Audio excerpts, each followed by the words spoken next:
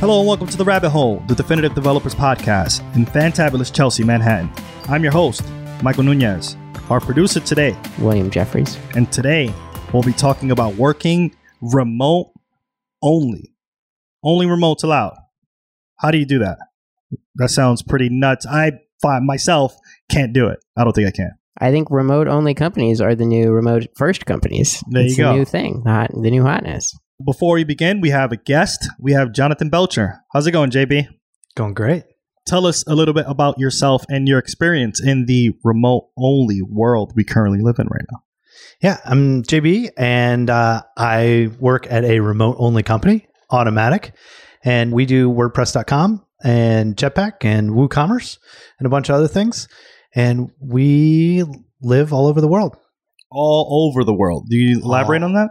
I haven't checked in a while, but I think we're in like 55 some countries, 700 and some people. I don't know the exact numbers, but yeah. How did you get to 55 companies so quickly, given that this is the new hotness? Well, yeah. So Automaticc started, as really doing a lot of open source work. And so from that respect, remote only made sense when they decided to create a company. And Automaticc's been around for 11 or 12 years at this point. So they've been remote only since the beginning. So this is not really all that new, this whole remote only thing. No. I think they were one of the first. Yeah. Or we are one of the first. Are there any other big names in the remote only space? So I think GitLab is remote only, and Buffer. And I know there's at least a couple. There's a new GitHub repository that has, it's a new website that has a bunch of companies that are remote only. But yeah, I mean, GitLab and Buffer are some of the more vocal remote only companies. Interesting. So there aren't like any. So I guess Automaticc would probably be the biggest then as well, right? I would say we're probably one of the largest. Yeah. So what does your office look like? So I just moved into a new house, and I have my own little space that I can close the door on. When you join Automaticc, you get a stipend to set up your office. So you get a desk and a chair. So I have an electric stand sit desk, and a fancy ergonomic chair. And I have a little boom with my mic on there and an Apple Cinema display. I have a little ducky that one of my coworkers gave me when I left my previous job, and he said, "You're not going to have anybody to talk to, so talk to this duck." Yeah, there you go. Yeah. Before we moved, I rented an office it was an artist loft space, and I had a desk, and it was in a room with a bunch of shelving units and like in an old school. It was pretty fantastic space. Everybody was way cooler than me. Oh, for sure. I find that that is the number one rule to working remotely, is to have that space as an office and nothing else. Yeah, you gotta segment out the areas of your life so that they don't start to bleed into one another. Yeah, and you have to remember that there are working hours and then there are non-working hours, and depending on your personality, you may just be working all the time. I think that happens with remote and when you go into the office. I mean, we all check Slack, and we probably shouldn't be after hours. Right. But yeah, you need to segment. You need to have a space. You need to have a place to work. I try to get out of my pajamas most days. I mean, it doesn't always happen. I try to take a shower before I start work. That way I feel nice and clean and I'm ready to go. Right. I definitely segment my days so that these are the hours that I'm going to be working. And then when I'm done with those hours, I close the computer and I'm done for the day. And that feels nice. So if you're keeping these regular hours, but you have people in 55 different countries around the world, how do you handle meetings? Yeah, my team we pretty much cover every time zone. So we have New Zealand, India, Moscow, 2 people in South Africa, me on the East Coast in Philly, and then 1 person in Seattle. So how do you have a meeting? Somebody has to stay up till 3 a.m. to have a team meeting. It doesn't quite work. So what we do is we alternate weeks. One week it's at 10 a.m. Eastern Standard, and then the next week it's at 4 p.m. Eastern Standard. Of course, I can make that meeting every week, but some people can and some people can't. So if you can make it, you make it. If you can't make it, you can't. So you might have two people on the same team who never actually go to meetings together. Yeah. Yeah. So I guess probably like Seattle and New Zealand probably wouldn't overlap a whole lot. So how do you get decisions made? So at Automaticc, we do WordPress. I mean, we're WordPress.com. So we have an internal WordPress theme called P2 that we use for blogging. I mean, just basically anything. So I have one for my team, and we post a weekly summary of all the things we've done. Or if you want to make a change, you post to the correct P2. So like if it's for WooCommerce.com, you would post on WooCommerce.com and say, I'm making this change to the build system. Here's the PR. Give me some feedback. I'm going to merge it on this day. And here are the things that you need to do to your dev environment for things to continue working. And so then you can leave comments, and it's all threaded, and everything can happen via P2. We also utilize Slack, pretty much like every other company these days. And, that's a fantastic tool, but we really need to catch ourselves, because the back scroll can be quite long, and you're coming on Eastern Standard Time when the rest of a team has been working all day, in UTC plus. I've had this problem where you sign in the morning and there's an insane back scroll, and so you just shift escape. Yeah. Mark all as red. Yeah, I read it. Yeah, I read it. Sure. So we say P2 or it didn't happen, right? So if you don't P2 it, it didn't happen, or like a lot of times, for issues or things like that, we'll send people to GitHub. Right. Yeah, we use GitHub a lot. Just like every other company these days. Right. Slack and GitHub, indispensable tools. I do think that, you might have to utilize those GitHub notifications when you're working remote, because that will then tell you what new updates happen. Like, I know my GitHub has all sorts of things going off, but it's the small projects that I work on, I'm aware of them, and that's fine. And that's all I need to know. But I imagine you utilize those notifications a lot more when you work remotely, when things are happening while you're asleep. Yeah, I mean, it's actually quite I utilize my GitHub notifications a lot, and right. I get to notification 0 every single day. Some people don't, and they have different ways of doing it. They use the emails that come in, so that these are the things I need to look at. I like the notifications because it can group together some of those emails. So if one PR has like a bunch of chatter, like I'm not going through multiple emails. Plus my email inbox was just getting massive from all those notifications. So I turned them off. So I do use GitHub notifications, and it's pretty fantastic. I just wish I could get them on my mobile phone. I'm not sure that would be a plus to my life or a negative to my life, because I'd probably get them and then immediately like want to go write some code to get that thing merged. But I find myself checking the GitHub notifications every hour, to see if something has changed. But what is fantastic about having people on all these different time zones is that I can put in like 5 or 6 PRs, and then I wake up the next day and they've all been code reviewed. Nice. So I don't have to ping someone to give me a code review. The entire team has had a chance to look at all of my code overnight, and I wake up and I just merge. And it's unless great. There are comments, and then you have to wait a full day to get a follow-up. That is true. I do have on my team, there's one other front-end developer, and we have 1 hour overlap. So I can get things. That is the time for merging. That is, it's merging time. Yeah. Well, 4 p.m. is definitely not a good time to merge, but it's definitely a good time to get a code review approved. There we go. Yeah. So, I mean, it has its pluses and it has its negatives. A lot of our teams, we have tried to not get that time zone disparity. So we try to keep teams, in a similar time zone so that it makes things a little bit easier, but it doesn't always work out. So how do you have a working relationship with these people? Like, without that cooler talk, without the time to sort of hang out? Yeah. It is one of those difficult things. When you've worked with someone for a while, you definitely get to know them, via Slack and via P2s. And so you understand their voice and you understand where they're coming from. Mm-hmm. We do have those weekly team meetings. And so that creates a little bit of bond, but it is true. It's really difficult to get to know someone when you only see them through, a lot of text and then 1 hour a week. I've had these, it's like an out of body experience when you meet somebody that you've been working remotely with for like 6 months. You see them in person. It's, oh my God, you're real. You're not in the square that's like a Google Hangout. Like you're right here. You are a real person. You're not some automatron. So what we do is we have team meetups, and it's, roughly about 2 times a year. And we find a central location. We get an Airbnb or a group of hotel rooms. We all fly in, we meet there.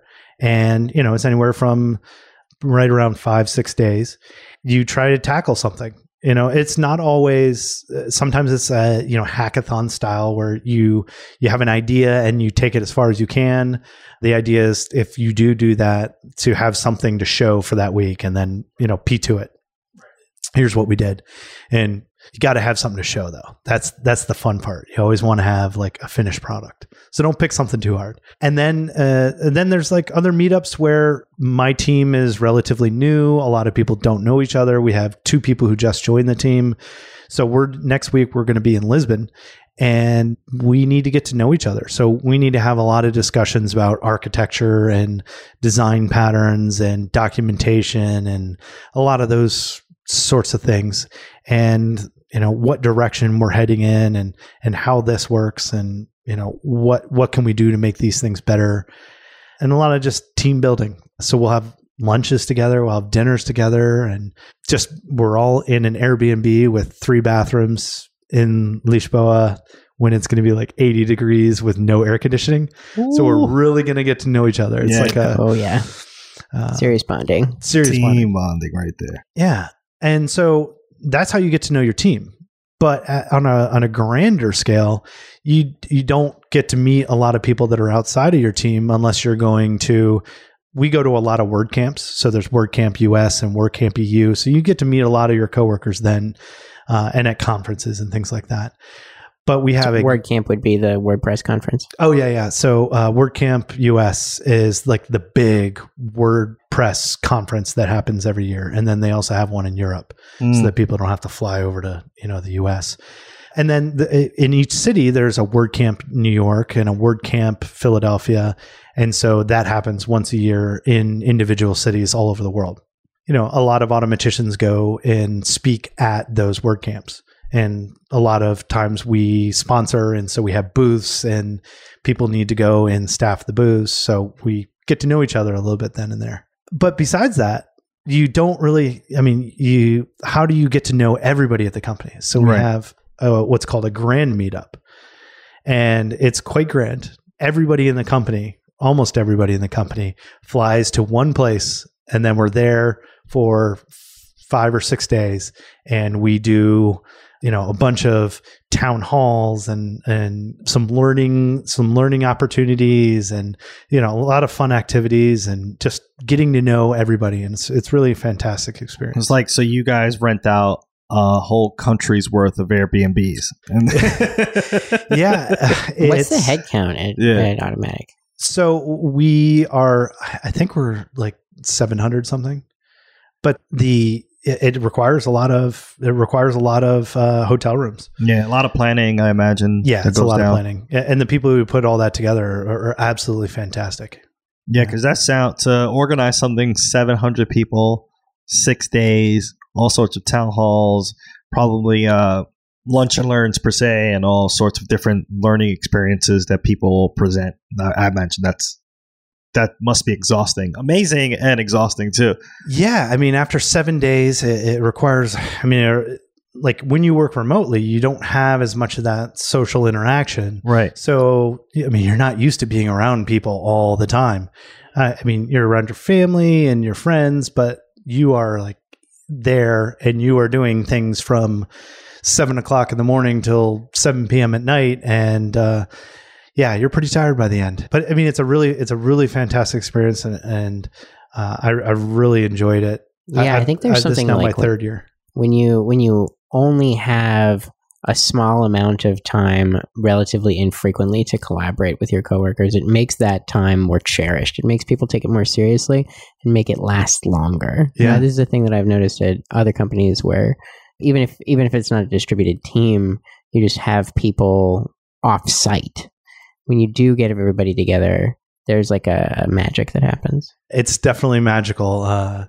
Like last year, I taught a course. We have an open source project, Calypso, which is in a nutshell, admin interface for WordPress.com. Mm-hmm. And a lot of people wanted to learn about it. And a lot of people weren't JavaScript developers. And so jumping into that with no knowledge was difficult. So I helped TA'd a beginner's Calypso course.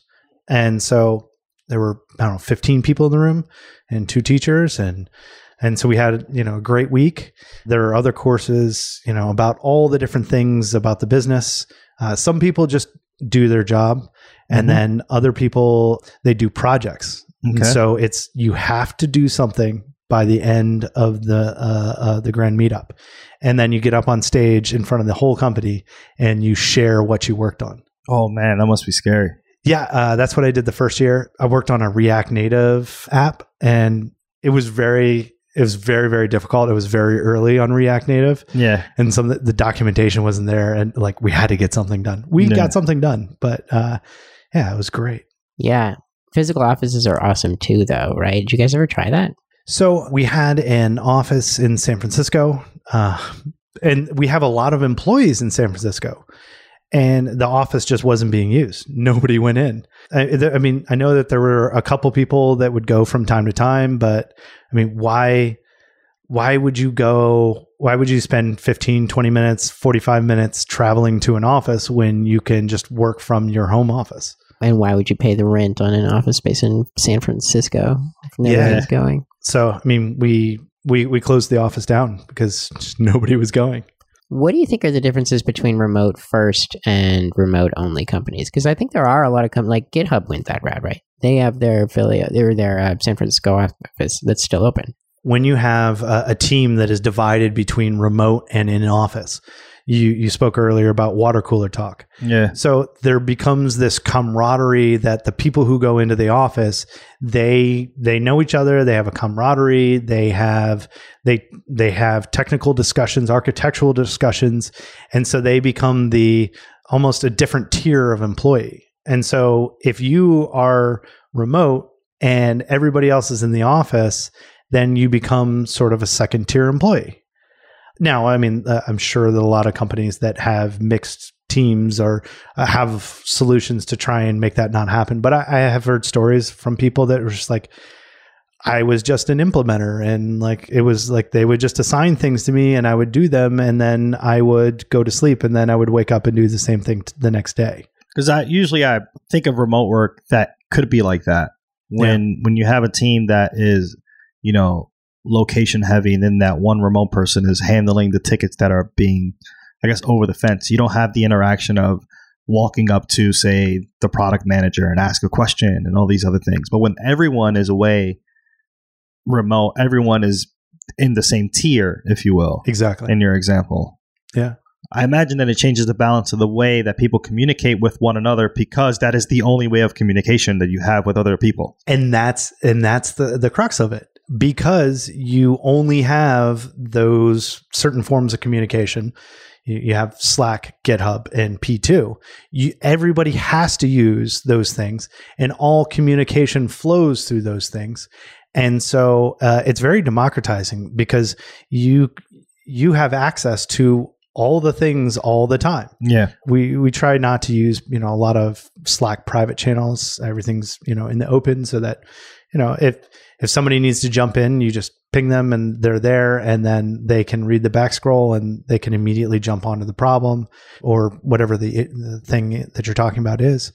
And the P2s are open. Like if I make an architectural decision, then someone from a completely different team I can send a message and they can like, hey, can you take a look at this thing that I'm working on?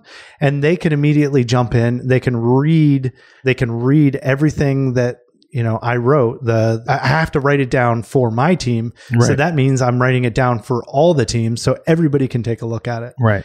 So if you were going to start a company, would you do a remote only company? Ooh, that is a tough one. I think I would have to, because for me, going back to an office I could probably do it, but it'd be really difficult. It's fantastic working remote. And I think I would, because one of the things by being a remote company and being remote only is that you can attract talent from anywhere in the world. Mm-hmm. That makes sense. My newest team member is from New Zealand. There's no way, unless you're a remote company, you can't attract a JavaScript developer from New Zealand. Right. Unless you had an office open over there, and that's quite expensive. Yeah, exactly. Just for that one person in New Zealand, we got an office for you. That would be almost realistic. Unrealistic. So you have access to a wider talent pool. What are why else might we want to start a remote only company as opposed to? Yeah, I'm already thinking about working in pajamas. That you sold me on that. Just do some pajamas every so often. And it feels pretty easy to sell the employees on it. I'm wondering how you sell the employers. Well, so there's actually a book written about Automaticc. It's called The Year Without Pants. That's great. I mean, the title is super catchy, but I mean, I think most automaticians wear pants. I certainly do. I can vouch you are in fact currently wearing pants. I'm currently wearing pants. So, what are the other positives? Well, I mean, you don't have to pay for an office. Right. What is an office in New York City or San Francisco cost? Ooh. A lot of money. A couple thousands, I would say. Lots of couple thousands. Yeah, at least what? $1,000, $2,000? No. This guy. You hear this guy? Show me where that office is. I'll show you a shoebox that's out there for $1,000 out here. Yeah. With a shared bathroom. Exactly. Okay. So, I mean, you have you don't have to pay for office space. You have a wider talent pool. You have 24/7 coverage. If you have people in New Zealand and somebody in Europe and somebody in Philadelphia, you have 24/7 coverage. There's always somebody that is there if something breaks. So you don't have to ask somebody to stay up all night with a pager or something if a server goes down. Oh yeah, pager duty. Ugh. Yeah, no, that doesn't sound like fun. Although I'm pretty much useless if a server goes down. Pretend you're asleep or just, my internet's out. That's what you got to do. Oh, yeah. Everybody would have to have rock solid internet connections, right? Yeah. I mean, I have a home office, got, Comcast, I'm probably 20 blocks south of the Comcast building. So I'm good. Yeah. I mean, you need decent internet. You need to be able to do a Google Hangout. Doesn't that mess up recruiting in certain areas? A lot of countries have bad internet. Yeah. I would assume so. Yeah. I mean, the minimum requirements are that you have to speak English because everybody has to have that lingua franca, and you have to have access to a good internet connection. Right. What qualifies as good?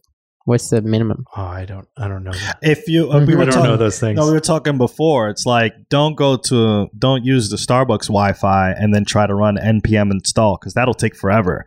If you can npm install a project and it's comfortable, I think that's good enough.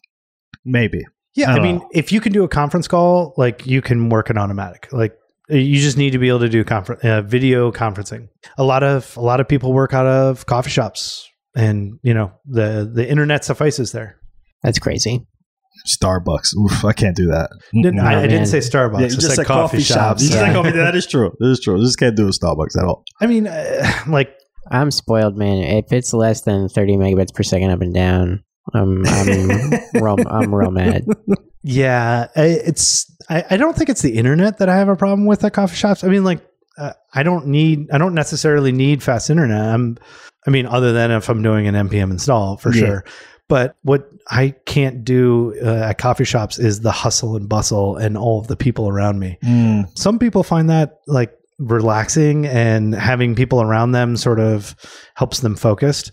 But it's just too much noise. Even with the noise canceling, headphones, I just can't do it. There's a lot happening around you, and I imagine that's distracting in itself. I would think also that would make it harder to do conference calls because people would hear the background noise coming through your audio. Yeah, definitely. So quiet room, good internet, speak English. Yeah, I mean, And again, some people travel a lot. So there's some people that they digital nomad. Have you thought about doing that?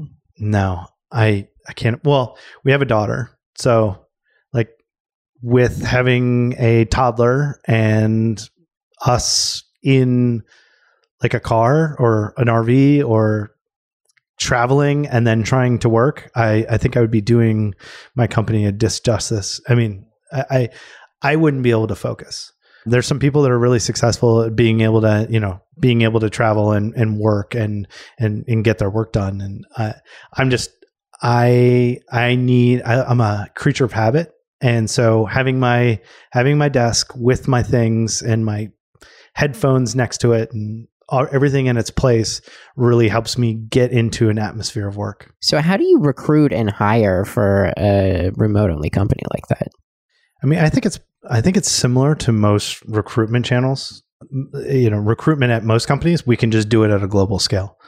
We have a lot of inbound interest in Automaticc, and basically you go to our website and you email your resume and a short statement of why you want to work at Automaticc to, like, I think it's jobs@automaticc.com. Mm-hmm.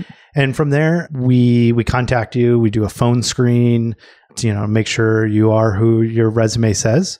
And I think depending on the role, there might be a code test. Okay. And, I'm sorry. And by phone screen, I mean Slack screen. Okay. It happens all via Slack. So they invite you to the Slack org, I guess, as like a single channel guest? Yep, as a single channel guest. And you don't speak to anyone. It's all written. So you have an interview all on Slack. Oh, no. Yes. Oh, my God. So it's just like, yeah, Bobby is typing. And then like, oh, God.